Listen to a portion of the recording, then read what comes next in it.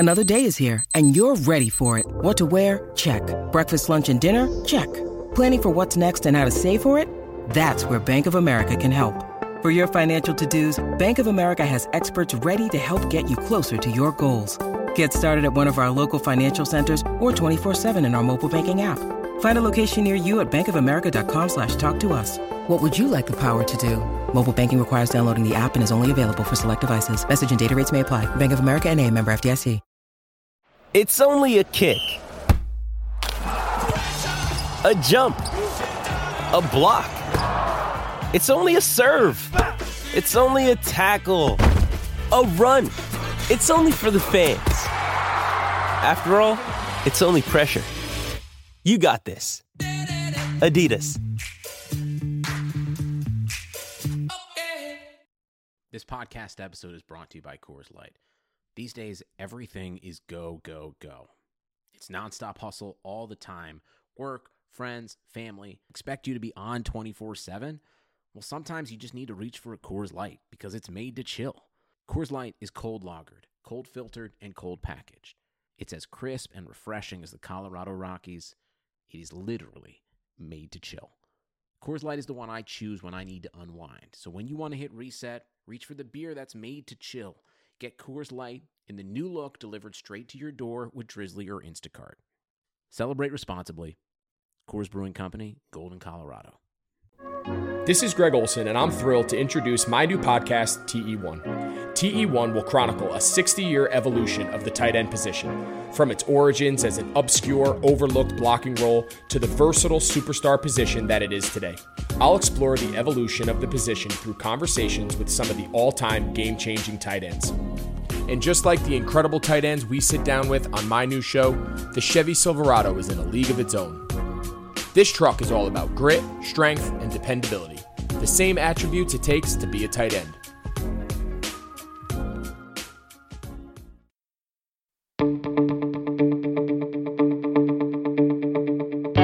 This is the Cubs-related podcast presented by CubsInsider.com. My name is Corey. I am joined, as always, by Brendan, and we are coming to you in the wee hours of what is now technically Friday, September 11th in Chicago. It is about 1:12 in the morning. As the Cubs and Reds play, for whatever reason, a game that featured a rain delay and that also then subsequently went almost 4.5 hours. So that's where we are, but it was all worth it, wasn't it, folks? Because the Cubs pick up the W on Thursday night, securing a series victory with the Cincinnati Reds. They take the first game on Tuesday and the final game on Thursday for what amounts to, if my math is correct, Brendan, 2 out of 3. So 2 out of 3, right. That is a very nice way to wrap up this series, and we are happy to record this late as long as the flag is flying above Wrigley Field and the song is being sung. So we have 3 games with the Reds to take a look at. A good bit of stuff happens there, and we will break all of that down, and we'll talk about everything in between, and then at the end, of course, we will get ready for another weekend series with the Milwaukee Brewers. But Brendan, on a general level, this was a similar to other series we've seen. Tuesday, a pretty nice, clean 3-0 win behind the arm of Alec Mills. Wednesday, pretty frustrating. Losing to Trevor Bauer is always frustrating, and Yu Darvish, sort of hurting his Cy Young standing a little bit by giving up 3 runs. That's the standard, unfortunately, when you're battling the way Bauer's pitching and the way Jacob deGrom, who is probably now the front runner, is pitching. So that was frustrating. And then Thursday got off to a bad start. The Cubs trailing 3-0 in that one in the early going. But a nice comeback from the offense. Good job by the bullpen to hold it. And 2 out of 3 you'll take every time. Now the Cubs have a 99.2% chance of making the playoffs, which is kind of crazy thinking about that, given how some of these games have ended up recently. But overall, that series was fun. The last game in particular was fun for the offense. Contreras going 4 for 4, Nico having 2 hits, Cameron Maybin with 2 hits. So that's good to see Maybin already being a contributor. So overall, there's a lot more positives than negatives from this Red Series. Yeah, so before I get into the recap, just want to touch on one thing that we had talked about on the last podcast. I think obviously you guys are all aware of this because he played in the games on Wednesday and Thursday, but Jason Heyward is back. He tested, as we noted over the weekend, negative for COVID-19, and as he said, he did every test imaginable, and we didn't get like a final update on what they found or if they found anything. Hopefully they found nothing, but he just said he got a little scared when he felt the fatigue and shortness of breath, and being the good teammate and person that he is, wanted to get away from everybody as quickly as he could in case it was this virus. So that's why he left the game early on Sunday night, and he was back in there on Wednesday. So as we noted last time, the concern there was on a human level that Jason was okay and healthy, and it seems that is the case. On a baseball level, it's nice to get the guy who's currently the second best hitter on the team back in the lineup. So with that, let's get into these three games. We'll keep it quick as always, and then Brendan and I will break it all down. On Tuesday, like I said, 3-0, a clean win, a nice showing from Alec Mills. We've talked about the pressure that is on some of these guys, not named Yu Darvish and Kyle Hendricks in this rotation, and Mills was up to the task on Tuesday. 6 innings, 4 hits, no earned, 3 walks, and 6 strikeouts. He picks up his 4th win of the year. Really good job by the bullpen that followed him for 3 innings. Dwayne Underwood Jr. with a hold, Ryan Tepera with a hold, and Jeremy Jeffress picks up his first of 2 saves in this series. This one was his 6th. The Cubs getting their runs on Tuesday via a David Bodie triple and a Javi Baez triple. Both of those triples with 2 outs. So if you had the bingo card with 2-out triples, you were really in business on Tuesday night. That was pretty much it. 3-0, 5 hits for the Reds, no runs. 4 hits for the Cubs, 3 runs. So pretty clean, nice and easy. It was one of those games where it was 3-0, but it kind of felt pretty comfortable for most of the night. Cubs got those 3 runs in the second and third and just kind of coasted from there. So clean and easy. On Wednesday, it was kind of the reverse of that, this one for the Reds. Yu Darvish has a rough first inning, a couple of walks, uncharacteristic for him. We've noted how low those walk totals have been. Very rare. I don't even know the last time he walked 2 batters in the same inning.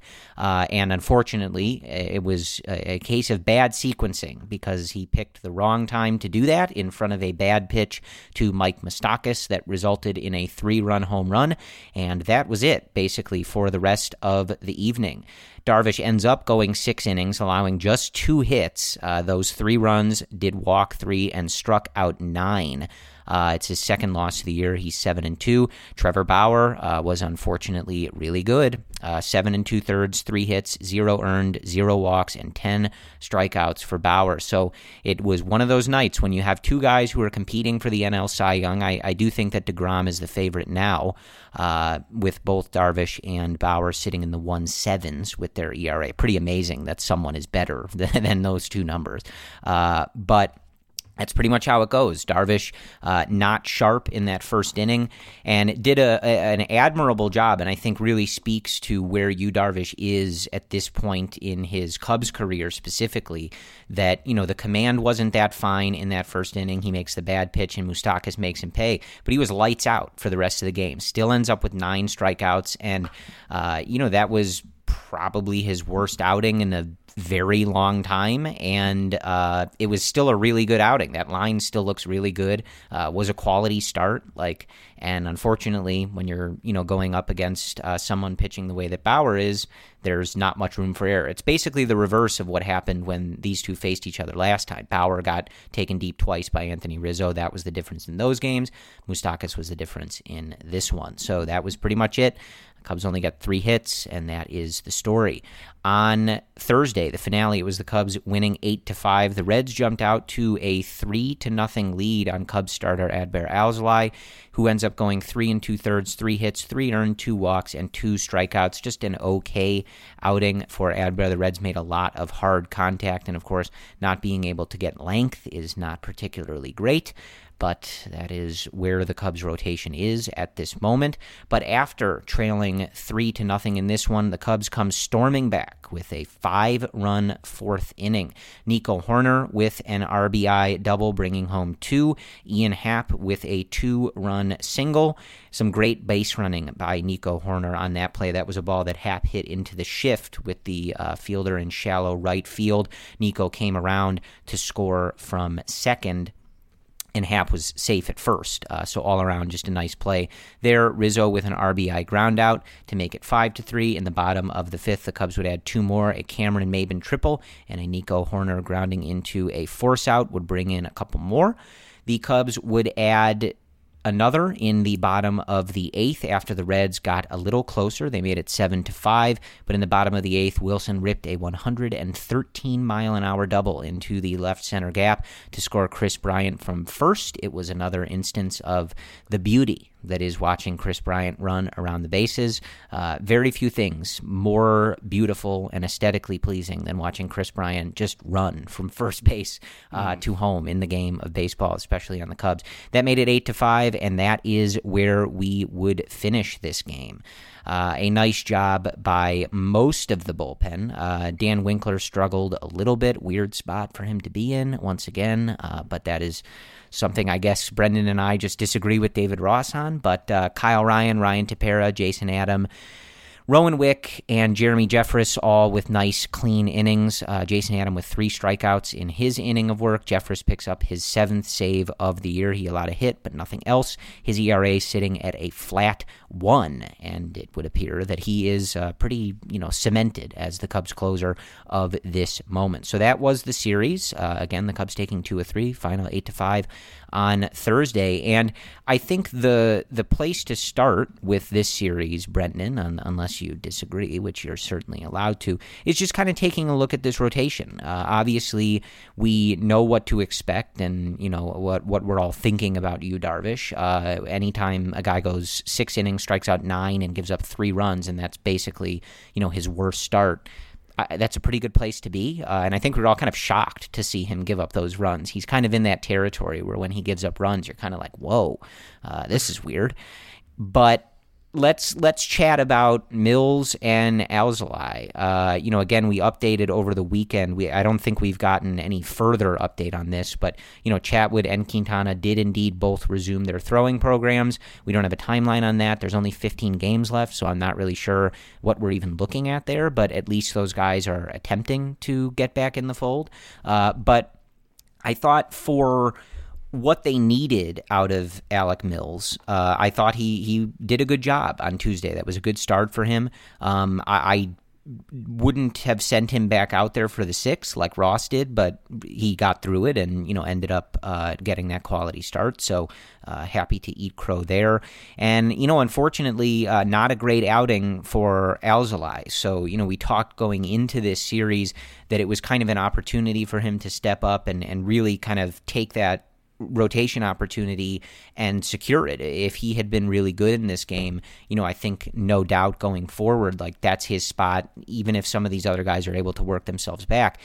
I assume he still gets another turn, but this wasn't a great outing, and it's been a little bit of a struggle for him at times in this 2020 season. So still sort of leaves this rotation with at least a little bit of uncertainty. But the Cubs won both of those games, just like you drew it up, right? They lose the Darvish start, they win the Mills and Adbert start. But what are you thinking about these two guys in particular, and maybe this rotation going forward? Well, I thought Alzolay's start was disappointing, and more data came out over the last week last few days since we last potted. And I don't know where I am with the middle of this rotation at this point. We have Mills, who's serviceable, right? I mean, for the rest of the regular season, this is fine. He can start. That's fine. Looking ahead towards a playoff type scenario, I'm looking at a spot after Hendricks and Darvish, and I'm not finding much comfort there. And even if this is what Mills ends up doing the rest of the season, I'm still not comfortable with that. Mills doesn't get many whiffs. He has a 4.7 ERA, which is, is fine, but his FIP is 5.2. nothing really does it for me with Mills at this point. Alzolay, like I want him to be so good.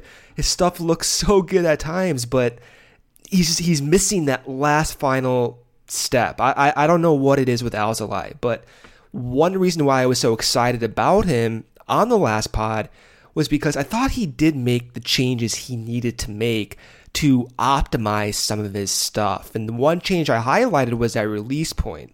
And I was interested in that because last year, his curveball, his active spin rate, like the amount of spin that contributes to movement, it was some of the worst in the league. And so that made no sense to me because that's what he was known for.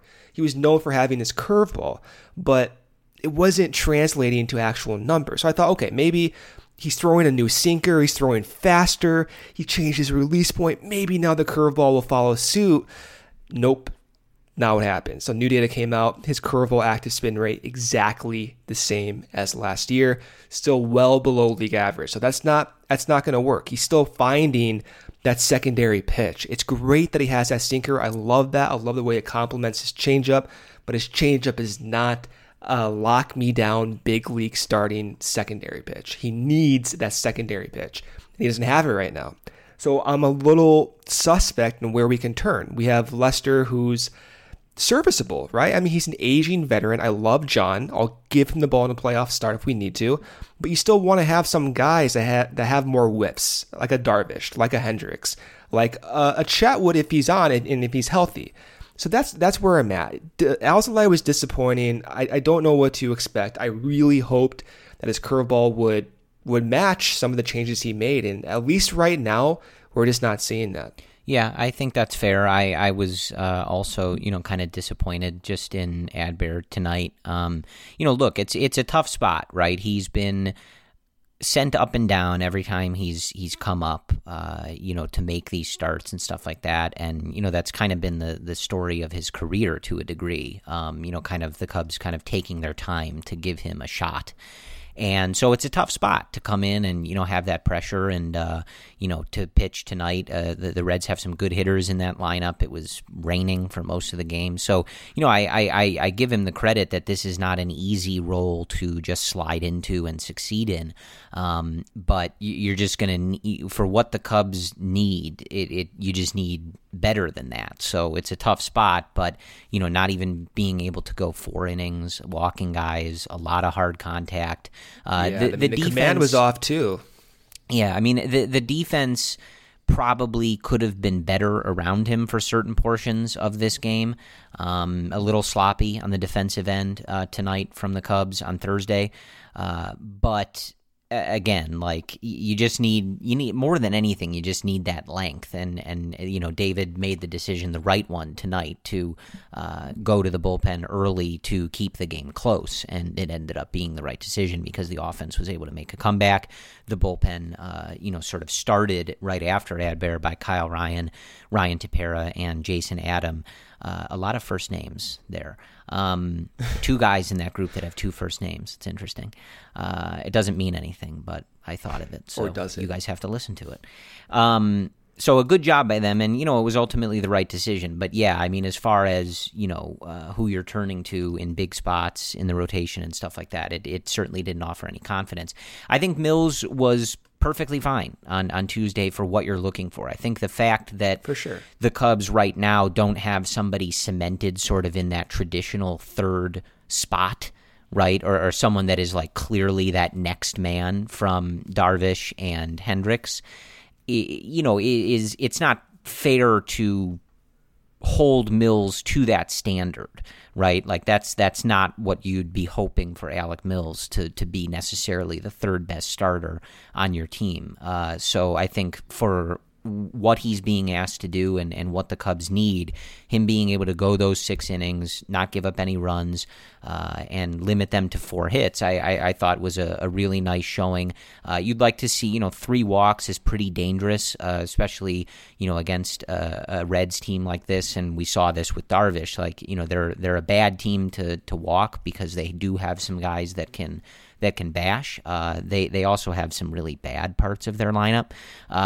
But either way, you'd like to see that walk total come down. But I thought it was a good start from Mills, and good to see him continue to rebound. He's had some rough starts in there, and him being able to keep getting back out there and deliver winnable ball games for this club is really big. And just especially where this team is and the schedule and the unorthodox nature of all of this, like I'll take him giving 6 shutout innings in a meaningful game in September every time. So that was a big start from Alec. But yeah, I mean it's kind of going to be a constant evaluation without knowing. I would assume, and again, I don't know this, but it would seem to reason, right, that Q and Chatwood are not going to be able to start games, maybe as openers, right? But they've both been hurt for different periods, but significant portions of this season. Q obviously more so than Chatwood, but to expect them to come back and be able to give you 4, 5, 6 plus innings just doesn't seem realistic to me.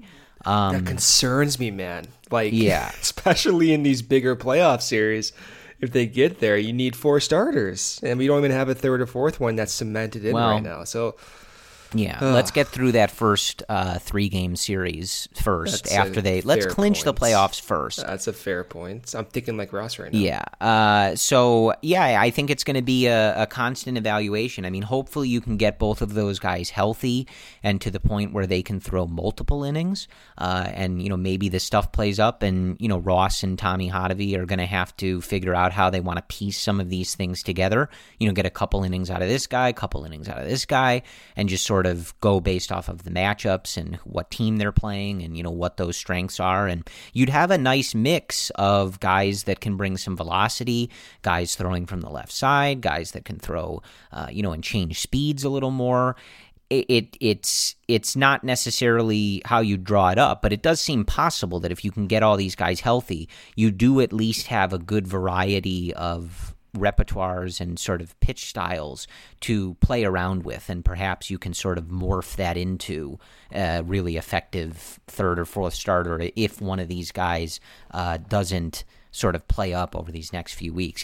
In looking long term, though, like I'm very much hoping that the start on Friday is the beginning of a sort of rebound for John, and that unless he gives me a reason not to, as I've said a million times, like I'm giving him the ball in the playoffs because he's been lights out in the playoffs his whole career. So until he proves that he doesn't deserve that ball, I'm giving it to him. But again, we're getting ahead of ourselves. It's just something to consider. The Cubs are in a good position as it relates to the playoffs. They find themselves in a pretty good spot as it relates to the division with 15 games left. But it is something to keep an eye on that, we still kind of have to monitor the way the 3 through 5 spots in this rotation are going. And then obviously seeing what Quintana and Chatwood are able to offer, if anything, in sort of working their way back from these injuries. So that's the status of the rotation.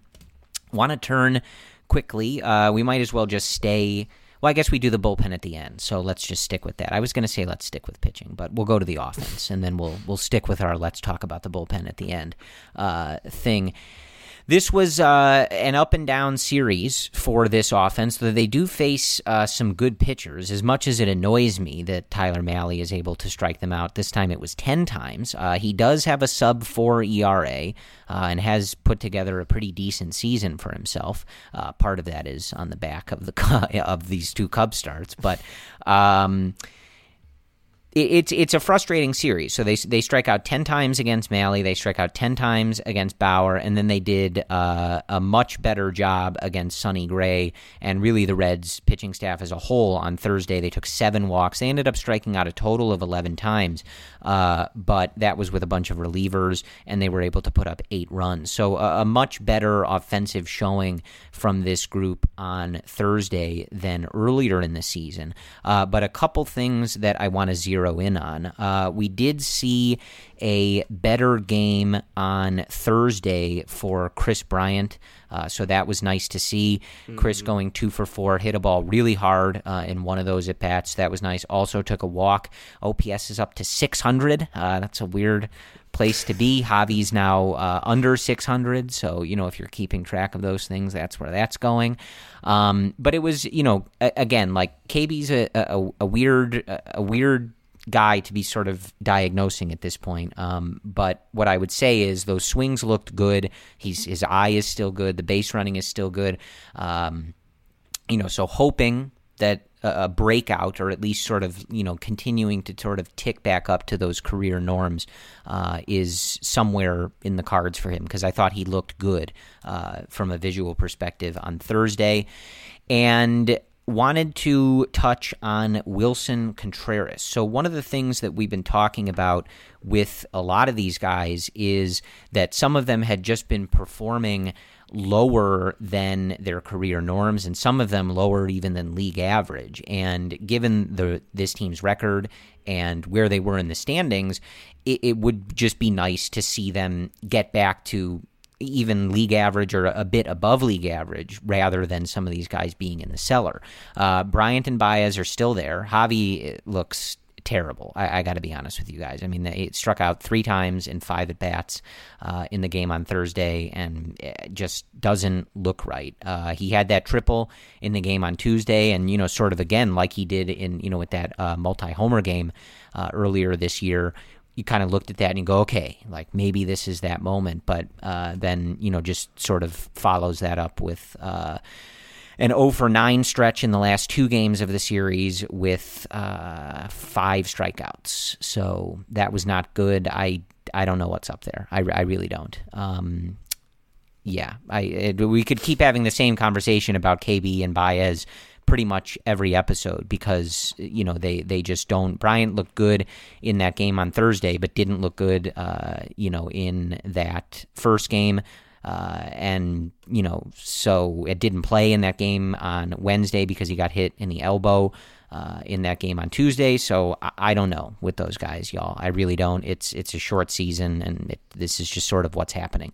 But with Wilson, wanted to point out, had a really good series, goes 4 for 4, also takes a walk, so was on base 5 times in the game on Thursday, had that big insurance run with the double late in that game on Thursday, and his numbers have quietly crept back up. So reading this one from Matt Clapp at the Blog Finds, friend of the podcast on Twitter, and he pointed out that with the night on Thursday, again 4 for 4 with the walk, he has found himself sort of at his career numbers. So his career slash line was 265, 350, 464 with a 115 WRC plus, and on the 2020 season, he's now at 261, 361, 430 with a 114 WRC plus. So very in line with where he's been in his career. And I think Wilson is a good example of a guy who the expected numbers, if you look at some of that StatCast data, the batted ball data, where he's hitting balls, the angle he's hitting balls, the exit velocity on these balls, they've all been pretty bullish on Wilson, that his numbers should probably be better than they were showing at times. And, the game on Thursday and kind of his overall numbers now, sort of starting to creep back up with matching that. And it's just one of those examples that in a pretty short span, these numbers can change pretty drastically. That's kind of the deal with a short season. I mean, they've only played 45 games, so we'd be in, mid-May in a regular season? So it's all just to say, and kind of why we talk about KB and Javi the way that we do, in that it's a short season, and we consider moving them down because there's only 15 games left, and you're just sort of trying to react to what you're seeing. But it's a good reminder, and seeing Wilson's numbers creep up like this, it's a good reminder that this is still a really small sample, and it's tough to know, as we always say, to kind of reconcile. It's only 45 games. How much do I want to put weight on what's happening here, and kind of trying to reconcile that with, well, there's 15 games left. So if it's going to happen, it kind of needs to happen right now.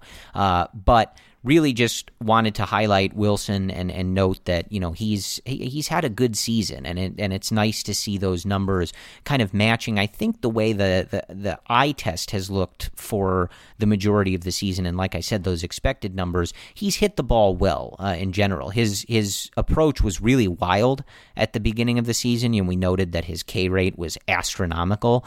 And, we talked about how that's just not really him. And like at some point, you'd kind of expect him to sort of look like Wilson Contreras again, and he does. So that's a good thing, and I certainly wouldn't be opposed to him. He hit 5th in the lineup on Thursday with Schwarber taking a day off. Wouldn't be opposed to Contreras swapping with one of Bryant or Baez while we kind of try to wait and see if they can hit their way out of these things. But a really good series for Wilson, and nice to see that season line kind of looking more like himself. You've counted on restaurants, now they're counting on you. And while their dining rooms may be closed, they're still open for delivery with DoorDash. DoorDash is the app that brings you the food you're craving right to your door. Ordering is easy. Open the DoorDash app, choose what you want to eat, and your food will be left safely outside your door with the new contactless delivery drop-off setting. Choose from your favorite national restaurants like Chipotle, Wendy's, and the Cheesecake Factory. Many of your favorite local restaurants are still open for delivery too. Just open the DoorDash app, select your favorite local spot, and your food is on its way. After we record this episode, I'm going to kick back, watch some Sunday Night Baseball, and order from one of my favorite local spots on DoorDash. Right now, our listeners can get $5 off and 0 delivery fees on their first order of $15 or more when you download the DoorDash app and enter code BLUEWIRE. That's $5 off and 0 delivery fees on your first order when you download the DoorDash app in the App Store and enter code BLUEWIRE. Don't forget, that's code BLUEWIRE for $5 off your first order with DoorDash. Sundays are coming back in the NFL with NFLSundayTicket.tv. You can stream every live out-of-market NFL game every Sunday afternoon on your favorite devices, plus Red Zone and DirecTV Fantasy Zone channels. Never miss your favorite teams and favorite players. No matter where you live, NFLSundayTicket.tv is your key to the most glorious Sundays ever. Use promo code BLUEWIRE at checkout to get 15% off your subscription. Visit NFLSundayTicket.tv and use promo code BLUEWIRE. Yeah, Wilson, as you said early on, the big concern there was the strikeouts. And coupled with the strikeouts, well, he just was not walking, not seeing as many pitches as he usually sees. Now his walk rate this year of about 9% is within his career norm. So he's seeing more pitches. He's hitting mistake pitches extremely hard in that Thursday game. Had one single at 109 miles per hour. That one blister double in the gap was 113 miles per hour. So he's hitting the ball hard and he's seeing more pitches. This is what lines up with most of Wilson's career. The hard thing to reconcile this season is this short sample size, this small sample size. And we saw just a week or 2 weeks ago, these numbers can kind of trick you, right? Like he was well below league average offensively. Now his WRC plus is above league average and he's right within his career norm. So it also makes me think this could happen to Javi, KB, and it's not crazy to think that all it takes is a few games here to have KB back looking how he's always looked. And in that Thursday game, personally, from watching him since he's been back with all these injuries, that was probably the best offensive day for him. I know there were only 2 singles, but that last at-bat, that last single up the middle, that was a 96 mile per hour fastball down and in. And KB this year has struggled against those inside fastballs. And he blistered it, 103 miles per hour right up the middle. And there's been a lot of weak contact from KB. His exit velo, crazy to even look at this, but his exit velo is worse than almost 95% of hitters this year. So you want to see KB get these harder hit balls. And we saw that in Thursday. We saw Contreras as well blister the ball. Even Javi with the force out, he hit one ball 108 miles per hour, but he's reaching outside the zone, doing it. He's swinging it at everything. He's striking out so much. Javi's kind of in a different world right now, but I mean, similar to how we talked about a few weeks ago, when he is making contact, it is harder contact than league average. It's just a matter of him making more contact. And I don't know what the solution is at this point, but I love seeing Wilson hit the ball harder in the last few games, take more pitches. It's good to see KB kind of showcasing some normality in that last game on Thursday. So all in all, there are positive trends here, despite Javi still looking a little iffy. It looks like Ross is just going to stick with this and is going to operate under, this is the lineup that we want. We need to get those guys going, and, our success is kind of going to hinge on them figuring it out by the time we get to the playoffs here. It's not how I would do it. I really just think lock that playoff position up, try to lock up the division. It sounds like the reports are that that first series is not going to be in the bubble, so there is an advantage to winning the division and getting home field. Perhaps. I don't know if they made that official yet as we're recording this on Thursday night, but that was the rumor that was going around, that at least for that first round, there was going to be some sort of advantage to actually finishing with a higher seed.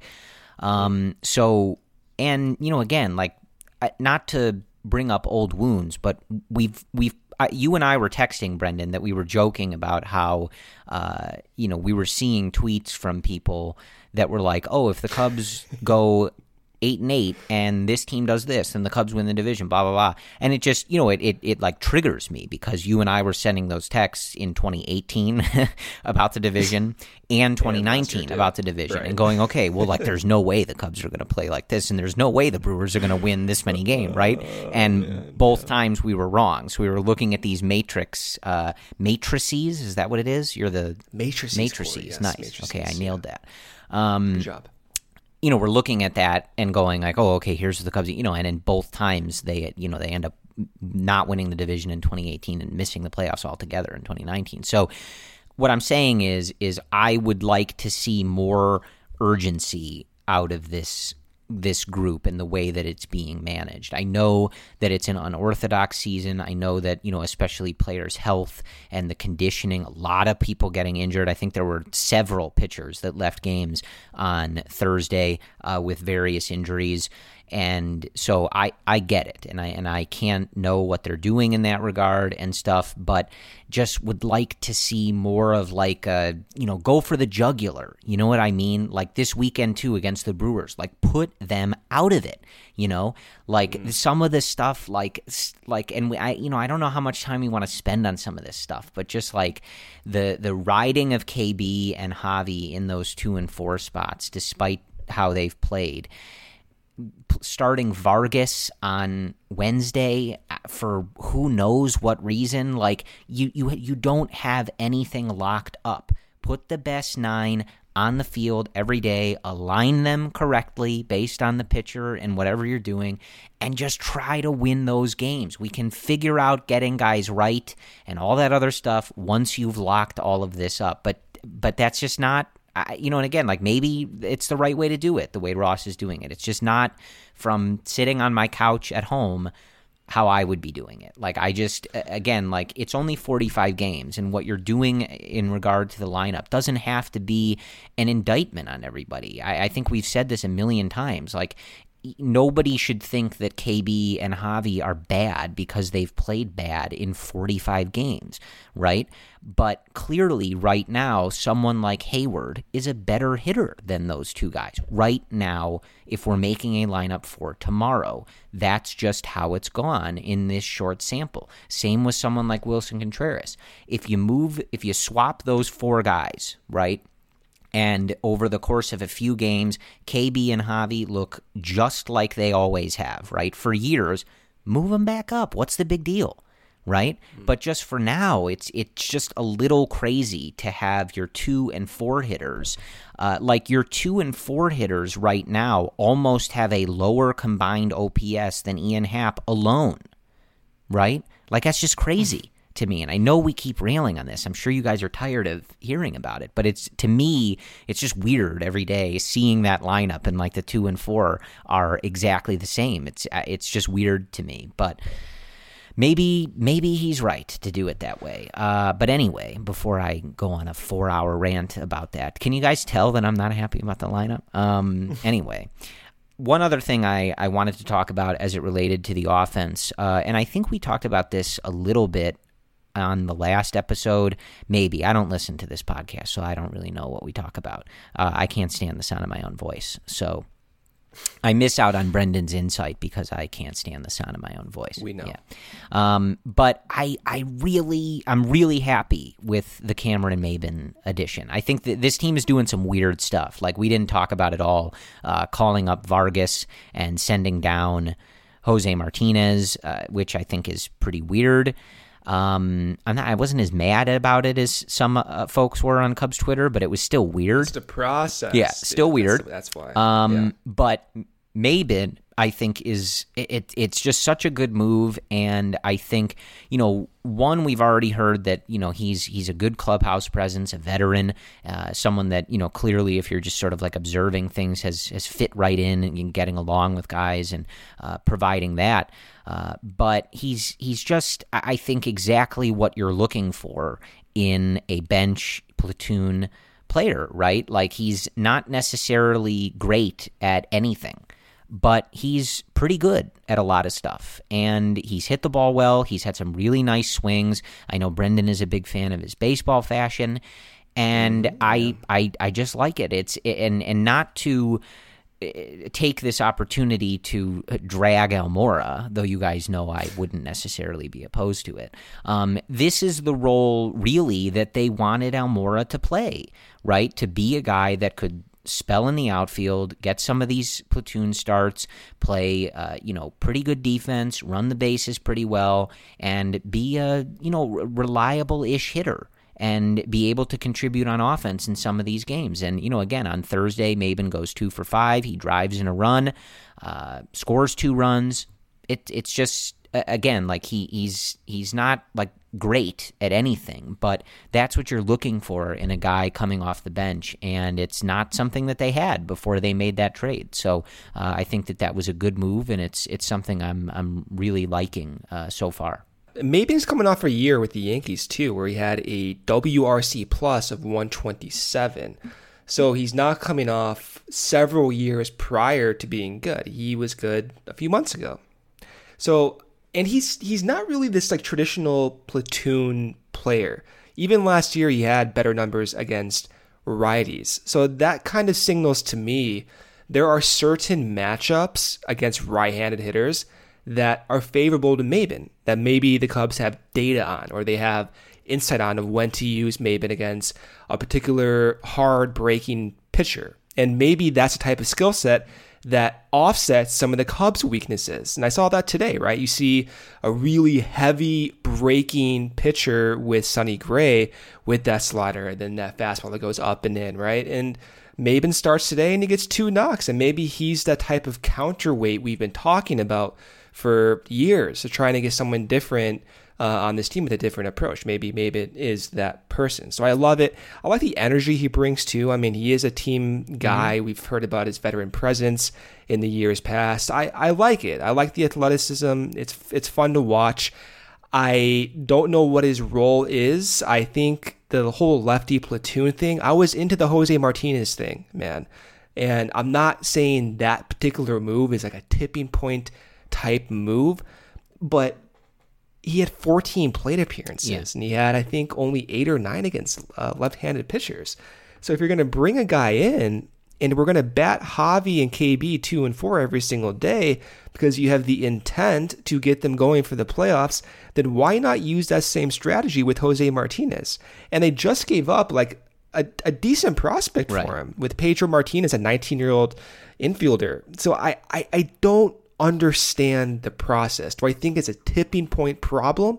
I don't, but I want to see some obvious moves, some moves that make sense, and I'm kind of scratching my head trying to figure out what's going on here. Yeah, it was admittedly a little confusing, and I obviously I follow all the beat writers. I haven't really seen them talk about this, and this really isn't like anything against Ildemaro Vargas, but for the life of me, I can't tell you why he's starting against Trevor Bauer in the middle of a pennant race. That's just weird. I mean, and I don't, no Kipnis, no Nico, no Bodie, and KB was out in that game, so maybe there's something there. I don't know, but it's just weird. Like, this guy wasn't even on the team, and you bring him in, you send Martinez down, and you've got Vargas starting against a guy that's a Cy Young candidate in games you need to win.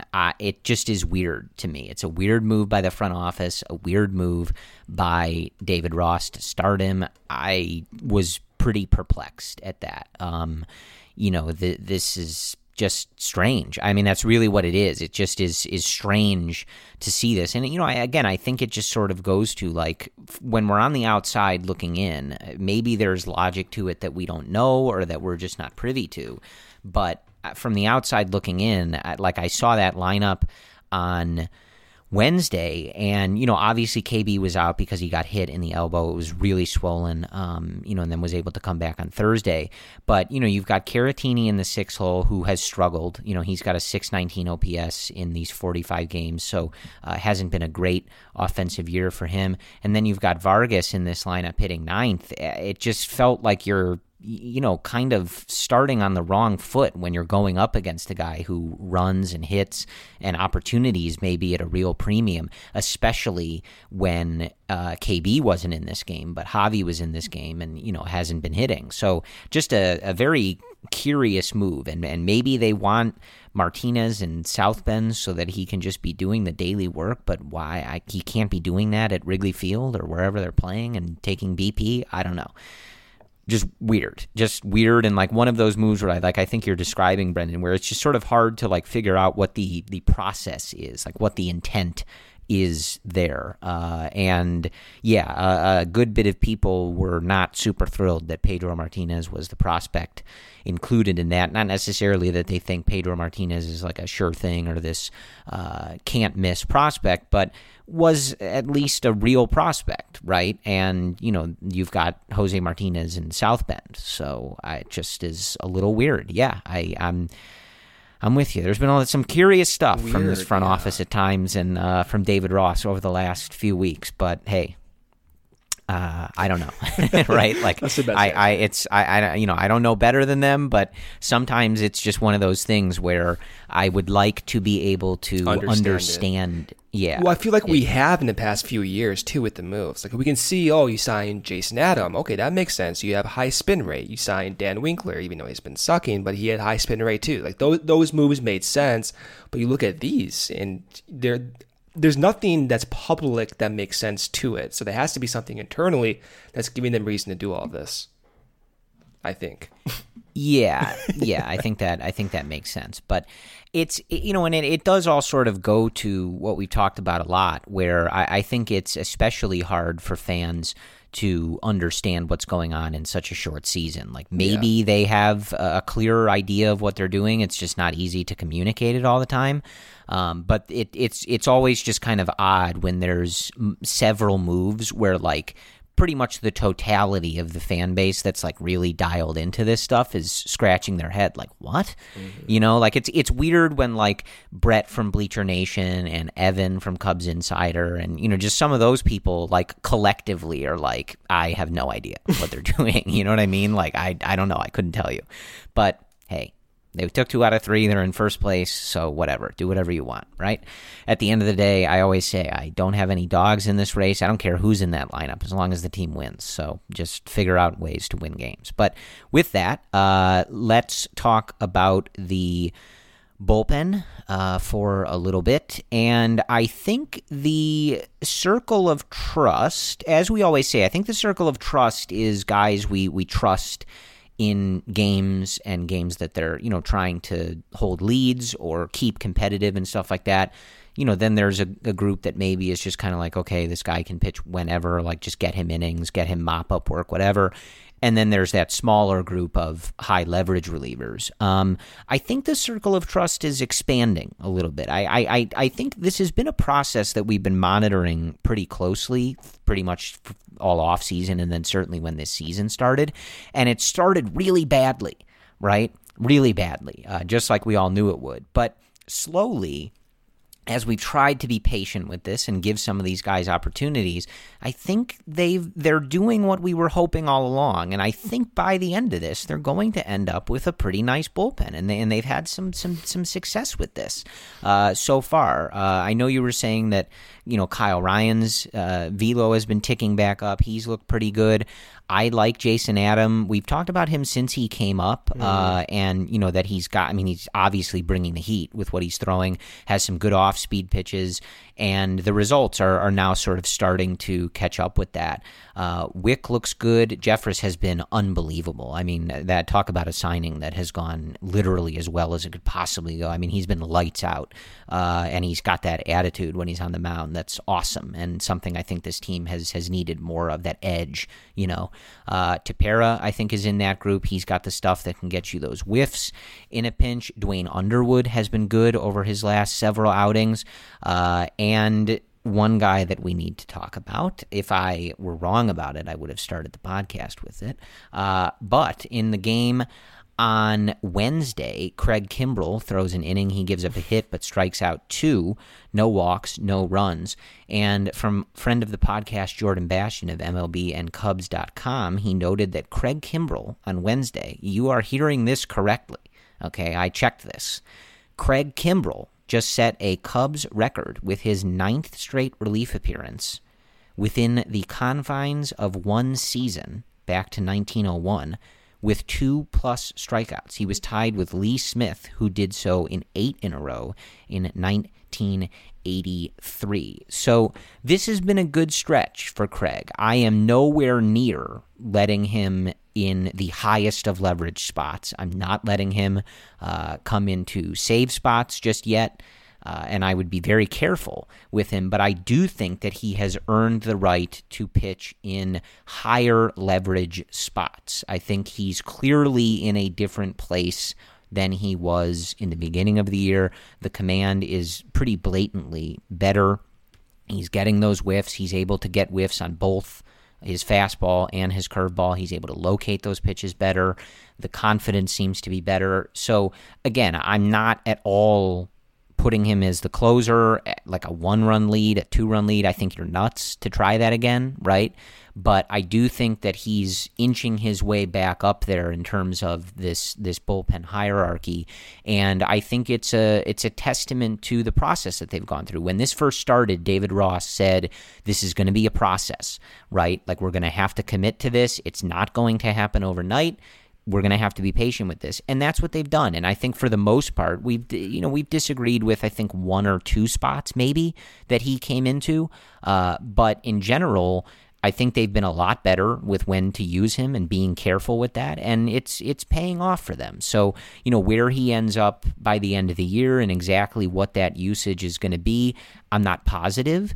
But this is clearly been a process worth doing, and the result is that they have a usable Craig Kimbrell. You remember that when he came into that one game where they tried to shoehorn him back in there in high leverage, and I came on here afterward and I said they made the mistake of treating the progress as progress getting him back to save spots in the highest leverage spots, where the progress should have been indicating that he's a usable reliever, right? And that's for sure where he is at this point, right? And so that's a testament to this process, and it's it should certainly provide some optimism. Again, he's someone who's kind of like some of these hitters, where it's just like, if he can keep ticking in the right direction, and ultimately by the time we get to the end of the season here after these 15 games and head into the playoffs, where he's one of your top few relievers, that's really all that's going to matter, right? None of us are going to care about those blown saves earlier in the year and the walks and all that stuff, the game in Cincinnati and Pittsburgh. None of us are going to care if he's in a spot where he is a usable and potential high leverage reliever by the end of the year, and the progress has been ticking towards that. That curveball is looking sharper. The command still is probably not where it needs to be, which is why Ross is not using him in those ninth innings. But it's getting there. Like, we've taken baby steps week by week now, and we've had few setbacks in between, which is what you want. And hopefully in the next 15 games, he gets to that point where you are deciding, okay, do you want to use Jeffress here or Kimbrel here in this type of high leverage situation? But Jeffress has been everything we need and everything that I think the Cubs wanted for a ceiling. I mean, the one thing with Jeffress that impresses me is he's doing this differently than years before. And he's changed his pitch repertoire really dramatically in a COVID-shortened season with a new team. That's got to be difficult to do. He's throwing a split finger pitch once every 3 pitches. He used to only throw a splitter about 2 times every 12 pitches.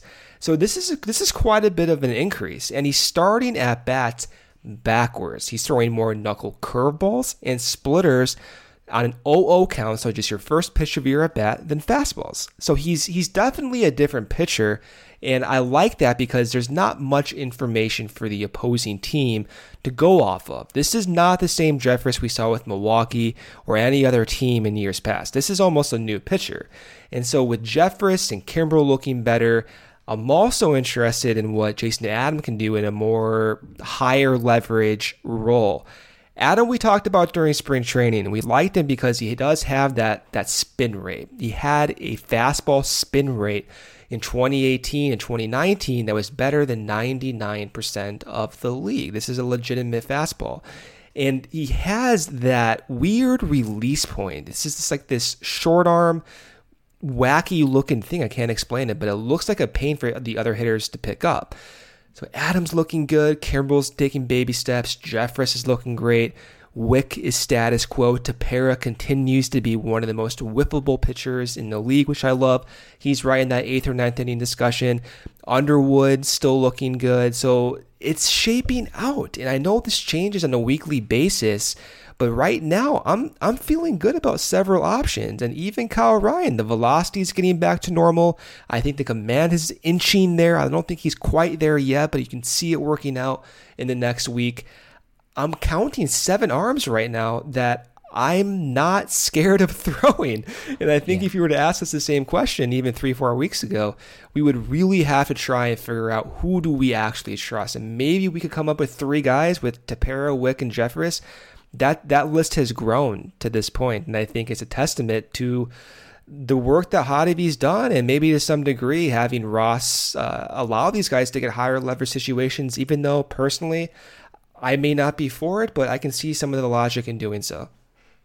Yeah, I think they've done a good job, and this was pretty much what we were hoping for. And do you have 5 guys that are lights out? Like, no question, right? Like, no, but like really all we were hoping for was by the time we got to the real stretch run here, the most meaningful games that they were going to play, and then ultimately the playoffs, that Ross and Hottovy were going to have a, somewhat large pool of guys to figure out how to piece games together, right? And especially with what's going on in this rotation, it's just very important that they have that. And I think that they do.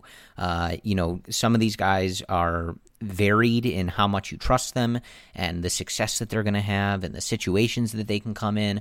But like you said, I think that group of guys where if you're managing just how do we get outs here, I think it's a pretty sizable group. And I think from where we started this season, it's a very pleasant place to be. Like, I definitely don't think that this bullpen is going to be the downfall of this team, especially when you're in the playoffs and you don't, you're able to use guys more and you're able to sort of condense things down to that group that you really, really trust. I think they're in a pretty good spot. Yeah. And I think that's a testament to the work that they've done. And like you were saying, whether it's Hottovy pushing for it or Ross choosing to use some of these guys, there have been some times where it's felt a little uncomfortable, right? And, we talked early on about Underwood being one of those guys where he was giving up too many home runs in those early outings. The command didn't look too sharp, but they stuck with him and they kept letting him get those outings, and they seem to be bearing the fruit of that. And that's kind of true of a lot of these guys that, at first it was like, let's see what this guy's got. Let's put him into a no-risk spot and just sort of keep inching it up in terms of the leverage and the situation and the hitters you're asking him to get out.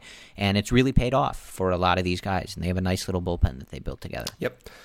Okay, let's preview this upcoming series against the Milwaukee Brewers in Milwaukee. The first game on Friday. That starts at 7:10 p.m. Central. We have your boy, Jon Lester, on the mound, who is 2-2 with a 5.8 ERA. He'll be facing Brandon Woodruff for Milwaukee. Woodruff has great stuff. He has a high velo. He has multiple pitches. Probably the best starting pitcher on Milwaukee. On the year, he's 2-3 with a 3.91 ERA. On Saturday, we have another night game. This one starts instead at 6:10 p.m. Central. Kyle Hendricks on the mound for the Cubs with a 5-4 record, a 3.41 ERA. He'll be facing former Cub, the lefty Brett Anderson, who is 2-3 with a 4.64 ERA. To finalize that 3-game set, we have Alec Mills back on the mound for the Cubs, who's 4-3 with a 4.74 ERA. He'll be facing Milwaukee's Adrian Hauser, who is 1-4 with a 5.48 ERA. We have the final standings. Cubs are up 3 games on St. Louis. St. Louis is 19-18. They split a doubleheader on Thursday against Detroit. The Cubs are 26-19, and they're also 5 games up of the Milwaukee Brewers, who are 19-22. That Cubs win on Thursday put them ahead of the Reds, now 6.5 games. The Reds are 19-25. I just want to say it because I love seeing it. Pittsburgh in the cellar, 14-27, 10 games out. Hate to see it. So what I'm looking for this series is Alec Mills in that last start. Maybe he can continue to look good, just be serviceable. Also, I think the most important part of the series, though, since we're on that pitching focus, is Jon Lester. You want to see Jon rebound after that bad start, and the post-game quotes disturbed so many people. Maybe they're being misinterpreted, but Jon just looked defeated. And so you want to see him get some confidence, get some of that hard work paying off that he's been talking about. And last but not least, we say it every series now, but Javi. Get Javi going. Wilson's looked better. KB looked better on Thursday. Good signs to see. Nico looked good. Maybe he'll get some more plate appearances. But this team is going to ride with Javi, man. If David Ross is going to be using him in the cleanup spot or the third spot all the time, then got to get him going. 15 more games left. Yeah, I think it's pretty simple for me. I mean, I need Jon to be good for my soul, Brendan. For my heart, sense. My soul. I need him. He doesn't have to pitch 8 shutout innings. Just a quality start, pick up the W. I need it. I can't handle what happened last time. I just can't. And yeah, I mean, God, and those quotes were enough to, I know. Yeah, put me over the edge. I can't have that. So. That's number one. And number 2 is KB and Javi. I think that, you know, as we've talked about a lot, I know we talk about this a lot, but we talk about it a lot because this team is in a position to make the playoffs. They're in a position to win the division, and you can mess around in these playoffs. It's going to be weird, right? It's an 8-team field. You might be playing somebody really strange in that first round. Like the Cubs are, I think, a half game behind the Braves right now for that 2nd seed. But the 7 and 8 seeds right now in this NL field are the Marlins and the Giants. So it's weird, right? Yeah. And so what's so important about the Cubs situation, and so important especially that they started 13-3, is it's all given them the ability to figure stuff out, right? It's given them the ability to work through the fact that 2 of their 5 starters coming into the season have been dealing with injuries basically the entire time. It's given them the room to work through a bullpen that was pieced together piece by piece and with Band-Aids and stuff like that, and guys that needed time to make adjustments and work through some things. That has worked, right? We've seen some stuff in the rotation work. One of the things it also allows them, and their position allows them, is to sort of deal with the fact that 2 of their stars have been really bad for this, 45-game stretch. And what I want to see going forward is those guys hit. Because if you can get Javi and KB going, now, Rizzo isn't having his best season. Like it's weird all over the place, right? And it's hard. You can't expect Ian Happ to be playing at Mike Trout's level for the entire season, which he did for, a good portion of it, right? But you're likely going to get into the playoffs. You're likely going to have the ability to start 2 guys in those series that can compete with anybody, right, in Yu Darvish and Kyle Hendricks. if you can get those two guys going, there is legitimately no reason not to think that this team can't win the whole thing, right? And I know watching this offense at times and some of the stuff that happens with this team, it feels, not like at all. It feels a little crazy to say that, right? But that's what's so important with this team and why we talk about it so much. Though Kris Bryant and Javi Baez are two of the stars on this team. If you can get them going somewhere over the course of these next 15 games going into these playoffs, there is literally no reason that this team can't make an extreme amount of noise in the playoffs. And maybe they can do it otherwise, but it's going to be very hard to get through some of these other teams that you're going to run up against. So that's pretty much it. I need John to be good for my soul and for his soul, and KB and Javi getting going at all is massive for this team and just sort of changes that whole outlook. So that's pretty much what it is. But on the whole, this team's in a good spot. They're a half game behind the Braves for that second spot, currently winning the division by 3 games, like you said, Brendan, and a real chance to, I don't know that they could eliminate Milwaukee this weekend, certainly, right? But Milwaukee's on the outside looking in right now, and I'm really sick of them over the last few years, just in a general sense. And, I feel like we've had a good number of these series over the last couple of years where the Cubs have had a chance to not eliminate someone, but really bury them and help to bury them. And they haven't come through in a lot of them, right? Obviously. Let's do it this weekend. Let's just sweep the Brewers at Miller Park and just bury them and ruin their season. That sounds really fun. And that's how I would like to spend this weekend. So that's what I think that the Cubs should do. Do they listen to me? I don't know. Probably not. But they should. They should just do that. Just win all the games. That's really simple. All I'm asking the Cubs to do, Brendan, is never lose. Okay? I think that's a pretty reasonable ask. But no. You've got a chance to really make it difficult for the Brewers, and you might as well do it. It strengthens your position as well. And that would be nice to see. So other than that, I think that's what we have for you. Again, a really kind of up and down series. It felt like it could go either way at a lot of points in this series, but the Cubs come out on top. They still find themselves in first, and they've helped to push the Reds further into danger of missing an 8-team playoff field, which is chef kiss beautiful. So hopefully they can keep that going against Milwaukee this weekend. We will, of course, be back with you on Sunday to record and talk to you, dropping late Sunday night and early Monday morning after the Cubs and Brewers wrap things up in Milwaukee. As always, we thank you guys for listening to and supporting the Cubs-related podcast. We will talk to you soon. And as always, go Cubs. The wait is finally over. Football is back. You might not be at a game this year, but you can still be in on the action at BetOnline. BetOnline is going the extra mile to make sure you can get in on every possible chance to win this season. From game spreads and totals to team, player, and coaching props, BetOnline gives you more options to wager than anywhere else. You can get in on their season opening bonuses today and start off wagering on wins, division, and championship futures all day, every day. Head to BetOnline today and take advantage of all the great sign-up bonuses. Don't forget to use promo code BLUEWIRE at betonline.ag. That's BLUEWIRE, all one word, BetOnline, your online sportsbook experts.